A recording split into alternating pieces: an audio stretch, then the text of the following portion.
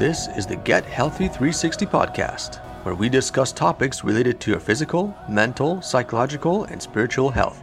Your host is Dr. Chris Ferguson, board certified in anesthesiology and pain management. This podcast is for informational purposes only, and you should consult your primary healthcare provider before making any decisions related to your health. And here's your host, Dr. Chris Ferguson. Oh, one more thing before we start. If you like this episode, please consider rating us 5 stars. We would really appreciate it. Thanks very much.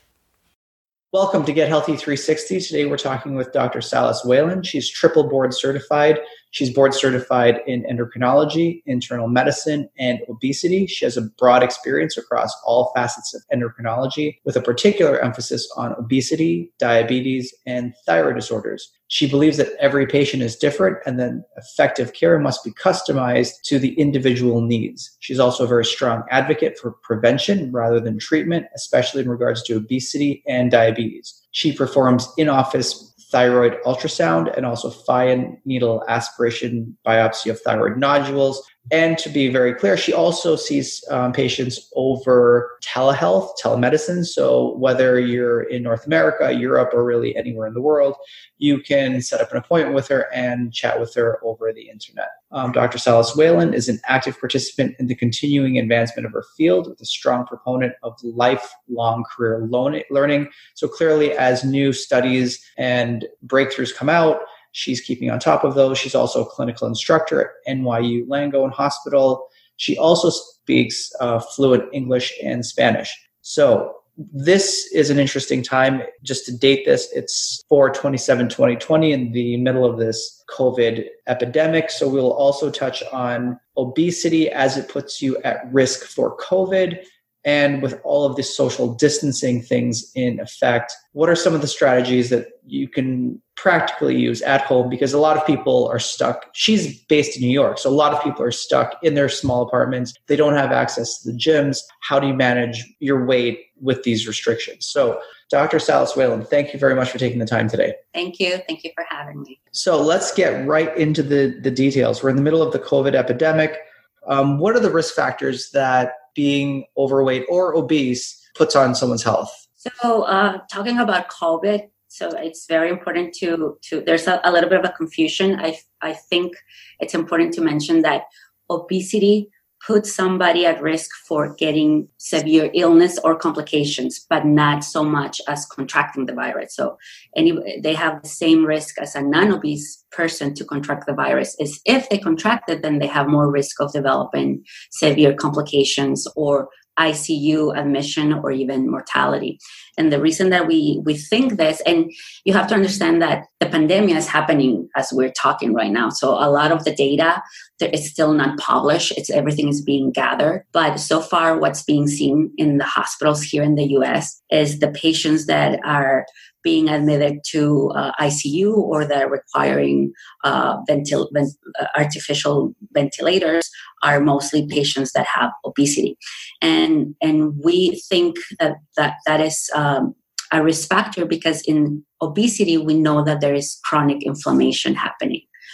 Even if they haven't developed comorbidities, even if they haven't developed diabetes, high blood pressure, or anything else, just having obesity, they're having chronic inflammation. And we know that COVID, what it does to the body is it produces a major inflammatory explosion, right? So if somebody already starting with inflammation, they're not going to have the ability to respond to another inflammatory process. And that's why they get worsening illness. So you said that obesity increases your inflammation, but for those without a medical background, and you have a strong background in medicine, I mean, you're board certified in 3 different specialties. Can you break it down and explain what is inflammation and why is that a problem? So inflammation is when the body is making chronic inflammatory responses, and this can be cytokines, interleukin, prostaglandins. They're all inflammatory peptides or chemicals. In a patient with obesity, studies have shown that there is high levels of these inflammatory proteins. So there is high levels of interleukin, cytokines, all of this is happening chronically. Also in diabetics, hyperglycemia causes chronic inflammation for the same concept. So all of their major chemicals or weapons to protect themselves are already being used chronically because it's a normal process, obesity. So you can almost say that they're immunocompromised for when a virus like this comes that is causing another inflammatory process. All those proteins and chemicals that need to go there and attack it and defend it are already being used from the obesity, right? So they don't have the same weapons to protect themselves as a non-obese or as a person that doesn't have obesity. They're not starting at the same level. They're already starting, like, all of their anti-inflammatory chemicals that they have, they're already being used, unfortunately. So what are some of the strategies that you would give someone who's trying to lose weight? Because in general, it's very difficult to lose weight, but it's compounded by being limited to stay home, gyms are closed, etc. So what are some of the general strategies that you would advise someone in this pandemic to cut their weight? So I think, unfortunately, the situation that we have is really hard for somebody to do drastic changes, right? I think at the time that people have to be home, we have to start with small changes in their lifestyle. I think even staying in, we can still make better choices in the food that we eat, in the amount that we eat, to not give in eating because we're bored, because we're inside, because we're anxious. So even starting with that, you can make some changes in your lifestyle and eventually to your weight, right?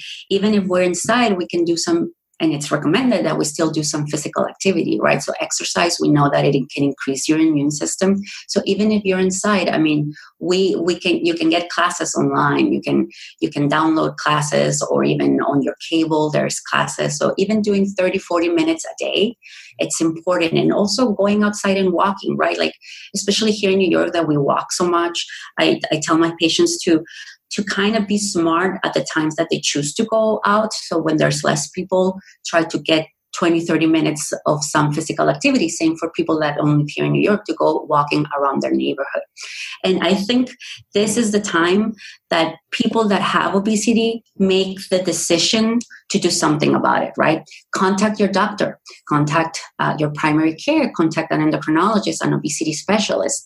So you can start having the discussion even now. We all are doing telemedicine consults, right? So I think we don't have to wait for this to be over. I think even now people can be seeing obesity specialists via telemedicine to have a discussion about their weight and what can be done, right? Not everything is lifestyle, and it's not only lifestyle. We know that lifestyle contributes to obesity, but it's not it. So the solution is not just a change in the lifestyle.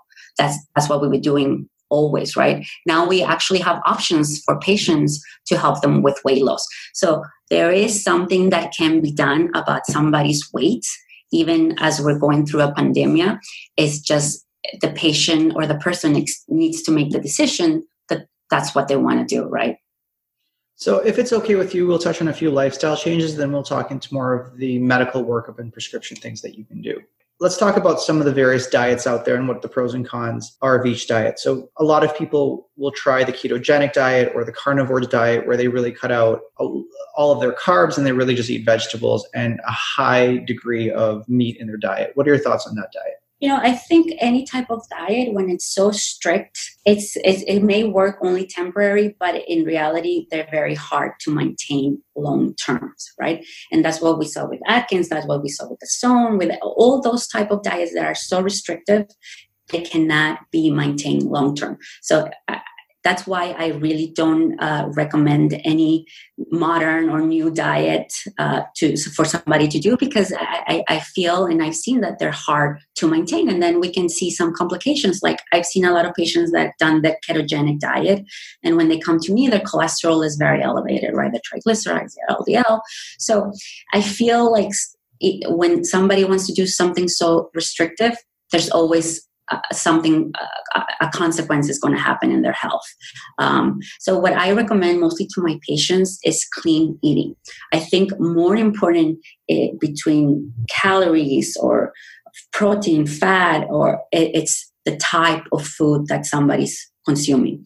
The less processed food, no ultra processed food, the more natural, the better. The less ingredients, the no fast food, the more cooking, everything more back to basic. I feel like that's more easier to maintain because there's no 100% restrictions, and I feel people can have more control. So I always also recommend my patients. I mean, when I see a patient here, I try to teach them how to make better choices, even when they go grocery shopping, to read labels, to understand what the label means, to understand the ingredients when they're buying something. Because I feel the more somebody's informed, the better choices they're going to make when buying food, either even ordering in a restaurant, right? So they can still make better, healthy choices. What would you say are the 3 worst things that people do when they're either buying food at the grocery store or ordering at a restaurant? So I think the food that has a very long shelf life, I think that's we should stay away from that. The more fresh the food is, the better. So when we buy processed food, ultra processed food, like either cereals or cookies or pastas, things that can be on the shelf for months or years, we should not be buying that because that means that it's processed or ultra processed, right? So stick to things that are more fresh. And if you have to buy less more often, so the food won't go bad, better than going twice a month and buying food that is going to last you for 6 months on the shelf. So that's not the right food that we should choose. When we order in, I mean, we can make adjustments on how something is prepared. Instead of asking for something fried, we can ask for something broiled or grilled, right? If we're going to have pasta, then let's not have the bread. If we're going to have the potato, let's not have the dessert. So we can substitute and make choices. I think just people need to be more informed on how to order and how to buy. And I think it's just going to be as an automatic thing happening. The way you start the day, I think, is a very important thing. If you could craft the perfect breakfast, what would the perfect breakfast look like? Egg. Avocado. How many eggs? I mean, it could be 1 to 2. Okay. With the yolk, not egg whites. We need fat to have satiety, right? So if there's no fat, then you'll be hungry again in 2-3 hours, right? So protein, fat, and then carbs. So 1 to 2 eggs. It could have uncured bacon, and you can bake it, not fried. And if you don't want to have bacon, maybe have half of an avocado, 1 toast with butter. I mean, sourdough and rye are the ones that have the lowest glycemic index or the ones that will take longer to get absorbed. But I mean, if it's going to be 3 times a week, doesn't matter if it's white bread, right? I mean, if it's in moderation, I feel like any type of bread. But the most important thing is that you're having your protein in the egg, you're having your fat in the avocado or the bacon, and then you're having some carb. Or if instead of toast, then you can have some fruit. The best fruit that I recommend to my patients is the berries: blueberry, blackberry, raspberry, and strawberry. The tropical fruits are very high in sugar. Doesn't matter if the sugar or calories is coming from mango or a chocolate, right? It's still going to be calories and it still has sugar. So the best fruits are the tarts, the berries. So instead of having toast, maybe a bowl of berries. Now, some people think that oatmeal is the best breakfast. I don't feel it's the best. It's not the worst either. So maybe twice a week you can have oatmeal, right? But it's not optimum. So the key points then are some sort of fat, some sort of healthy carbohydrate, and healthy protein. Exactly. What about the perfect lunch? If you had to just pick your perfect lunch for a given day, what would that look like? Again, protein. It could be fish. It could be chicken. It could be pork. You can have 1 portion of a carb, either a sweet potato, or even if you cannot get a sweet potato, a regular potato, and then maybe some salad, or again, avocado. If you didn't have it in the morning, you can have it at lunch. So you're a proponent of the avocados for healthy fats. Definitely. And satiety. I mean, it's going to give you satiety, and it's a healthy fat, right? and then water. For drinking, I really just recommend the best drink that we can have is water.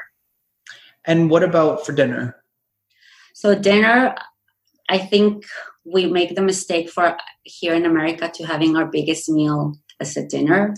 I think breakfast and lunch should be your biggest meal, and then dinner should be something small. Because when we go to sleep, we're storing the calories as fat, right? We're not burning anything, unless some people work out after dinner, but that's not the common thing.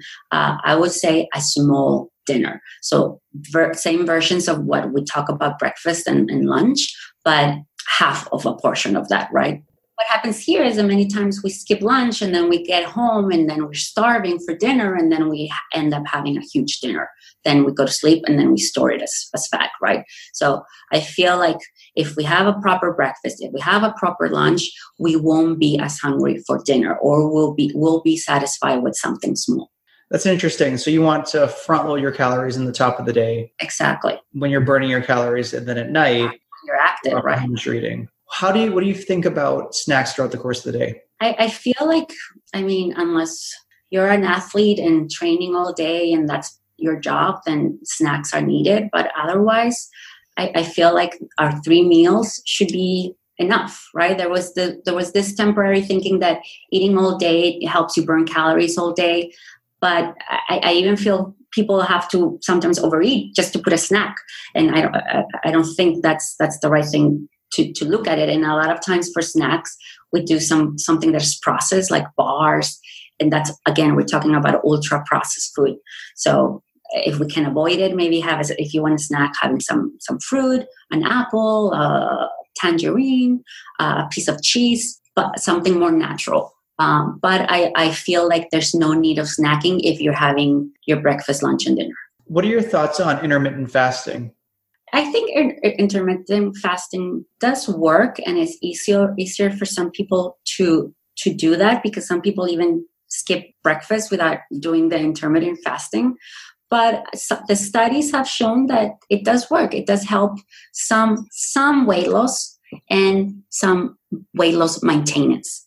I don't feel like it's but it does contribute to some weight loss. And what are your thoughts on protein shakes as a supplement? Some people have recommended those, some people have not recommended them. I don't recommend them because, again, it's processed, right? It's processed food. It's not real natural food. It's processed food. If there's nothing else you can take because certain jobs, and instead of skipping a meal, then it's fine. But unless you're a weightlifter and, again, an athlete training for a triathlon, we don't need extra protein. The protein that we have in our meals is more than enough, right? And for those that are listening that are athletic, how would you modify your recommendations for them? Well, they can have more protein in their meals. And those people that do they do 1 hour of weightlifting, they're trying to build muscle, then having one protein shake after a workout during only workout days, it helps. But it shouldn't be like every day, that even when they're not working out, right? And so beyond lifestyle changes that we've just discussed, what are some of the things that you do with your extensive medical background?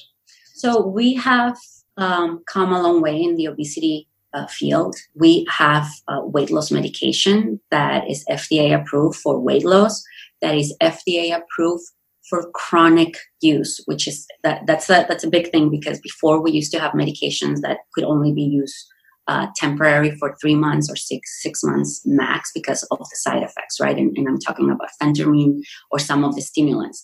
But the medications that we have now, they're so much safer, and they're indicated for temporary and chronic use. The important thing is that we have to look at obesity as a chronic disease, right? It's not a lifestyle disease. It's a chronic disease, as diabetes, as hypertension, as heart disease. When you think about that, those patients, when we treat for diabetes or hypertension or heart disease, we don't treat them temporary. We don't treat them until their sugar gets better and then we stop the medication. No, we know they're chronic diseases that we can control, but we cannot cure. We see obesity as the same, as a chronic disease. So treatment for it should be also thought as a chronic treatment, right? I feel like it's so new that it may be hard for some people to think of obesity treatment as something chronic. But I always want to have that discussion with my patients because I want to leave that idea in their head so they can process it, right? Medication works excellent. We have different types of medications for obesity that target different things. They can target your metabolism. They can target your appetite.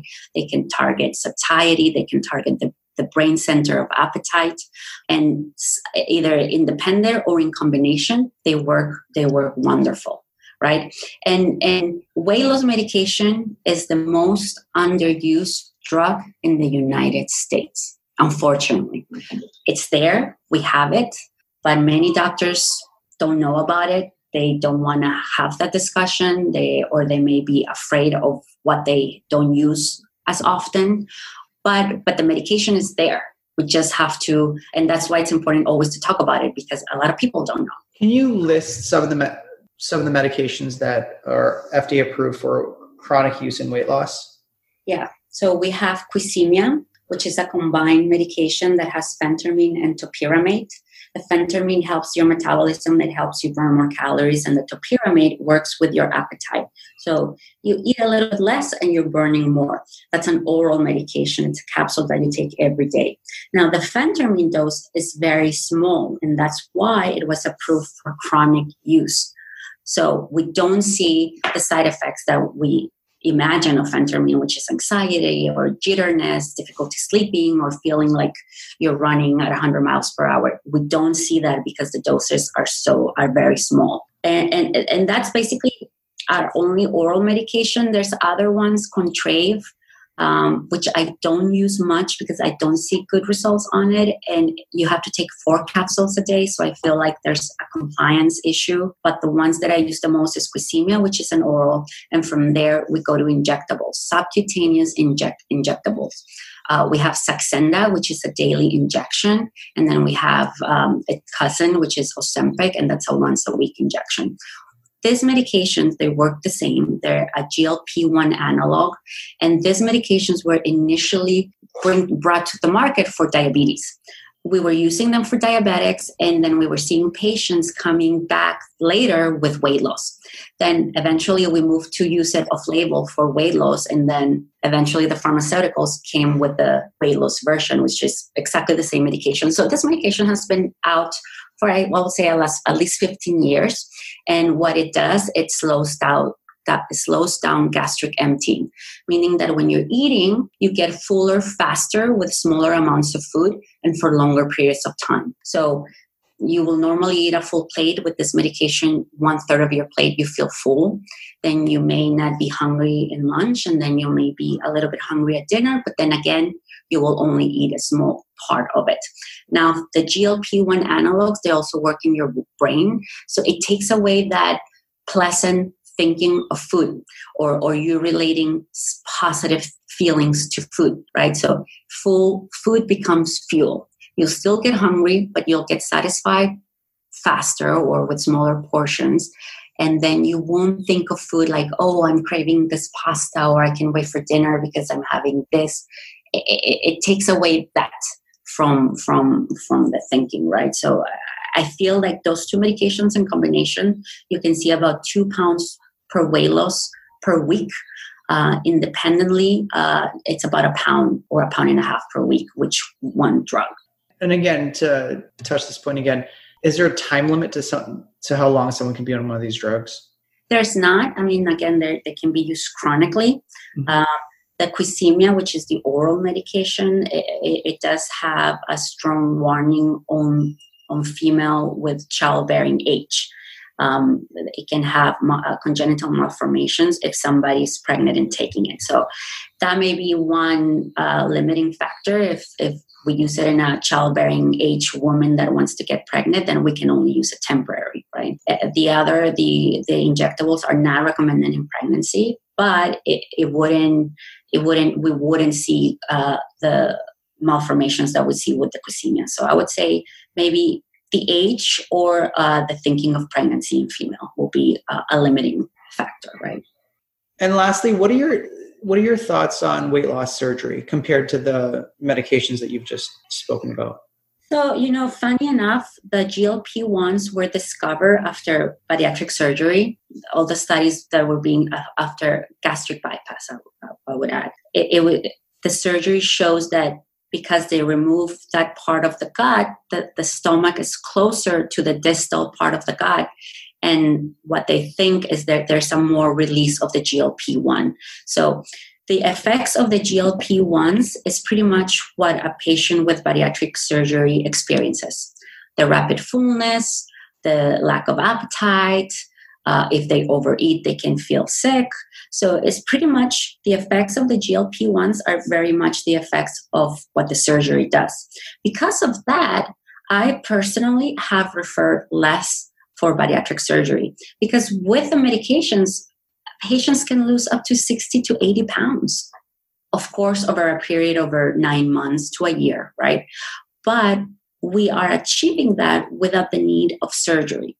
Now, if a patient has more than 100 pounds to lose, then I do consider, then we do have the discussion about bariatric surgery. Now, every patient is different. Not everybody responds the same. There may be the non-responders to the medication, and those patients are good candidates for surgery. But I'm also seeing a lot of patients post-bariatric surgery that they've regained the weight and they do well with the medication, right? So as there's non-responders for the medication, there's non-responders for the surgery too. So I feel it's good to have both options.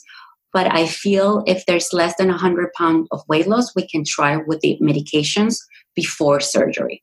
Any closing thoughts that you want to share with anyone listening about weight loss, especially in this COVID pandemic?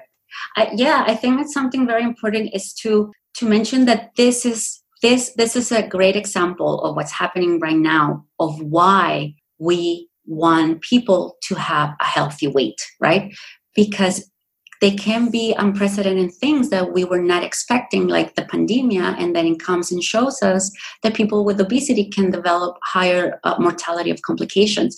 This is what we want to prevent. We want people to understand that it's not just that if you have obesity and you don't have comorbidities at that time, there's still something happening, right? There's still something happening even if you don't see a high sugar, even if your blood pressure is normal. There's a lot of people that say, I'm overweight, I have obesity, but I'm healthy. But this pandemia has come to show us that they're not healthy. We know there's chronic inflammation happening, right? So I feel like this is a great time to have this discussion and to see this is why it's important to maintain a normal weight, right? We don't have to wait for the comorbidities to happen. We know that there's some damage happening, even if you have not developed the comorbidities.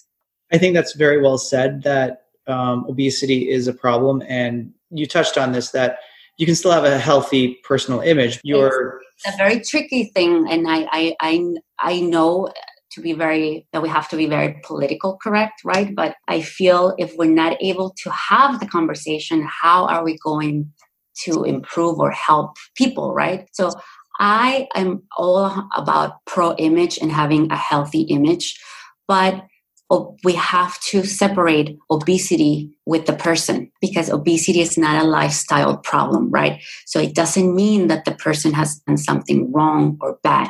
It doesn't. It's separate from the person. They can have a positive self-image, but that doesn't mean that they have to accept the obesity.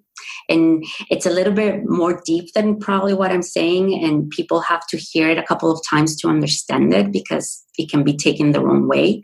But it's about the health, right? It's about the quality of life. Very well said. And to reiterate, care really needs to be individualized, and that's why you see people on a one-on-one basis, because while there are all these generalized recommendations, it's really best to tailor the care and say the medications and the medical workup and take individual patient circumstances into effect. So thank you very much for taking the time.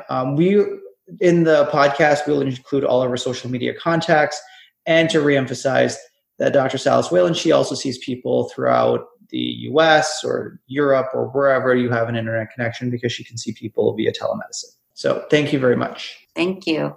Thank you for having me. Thank you for listening. If you enjoyed this podcast, please leave a comment on the Get Healthy 360 Facebook page and consider subscribing to this podcast. Thanks.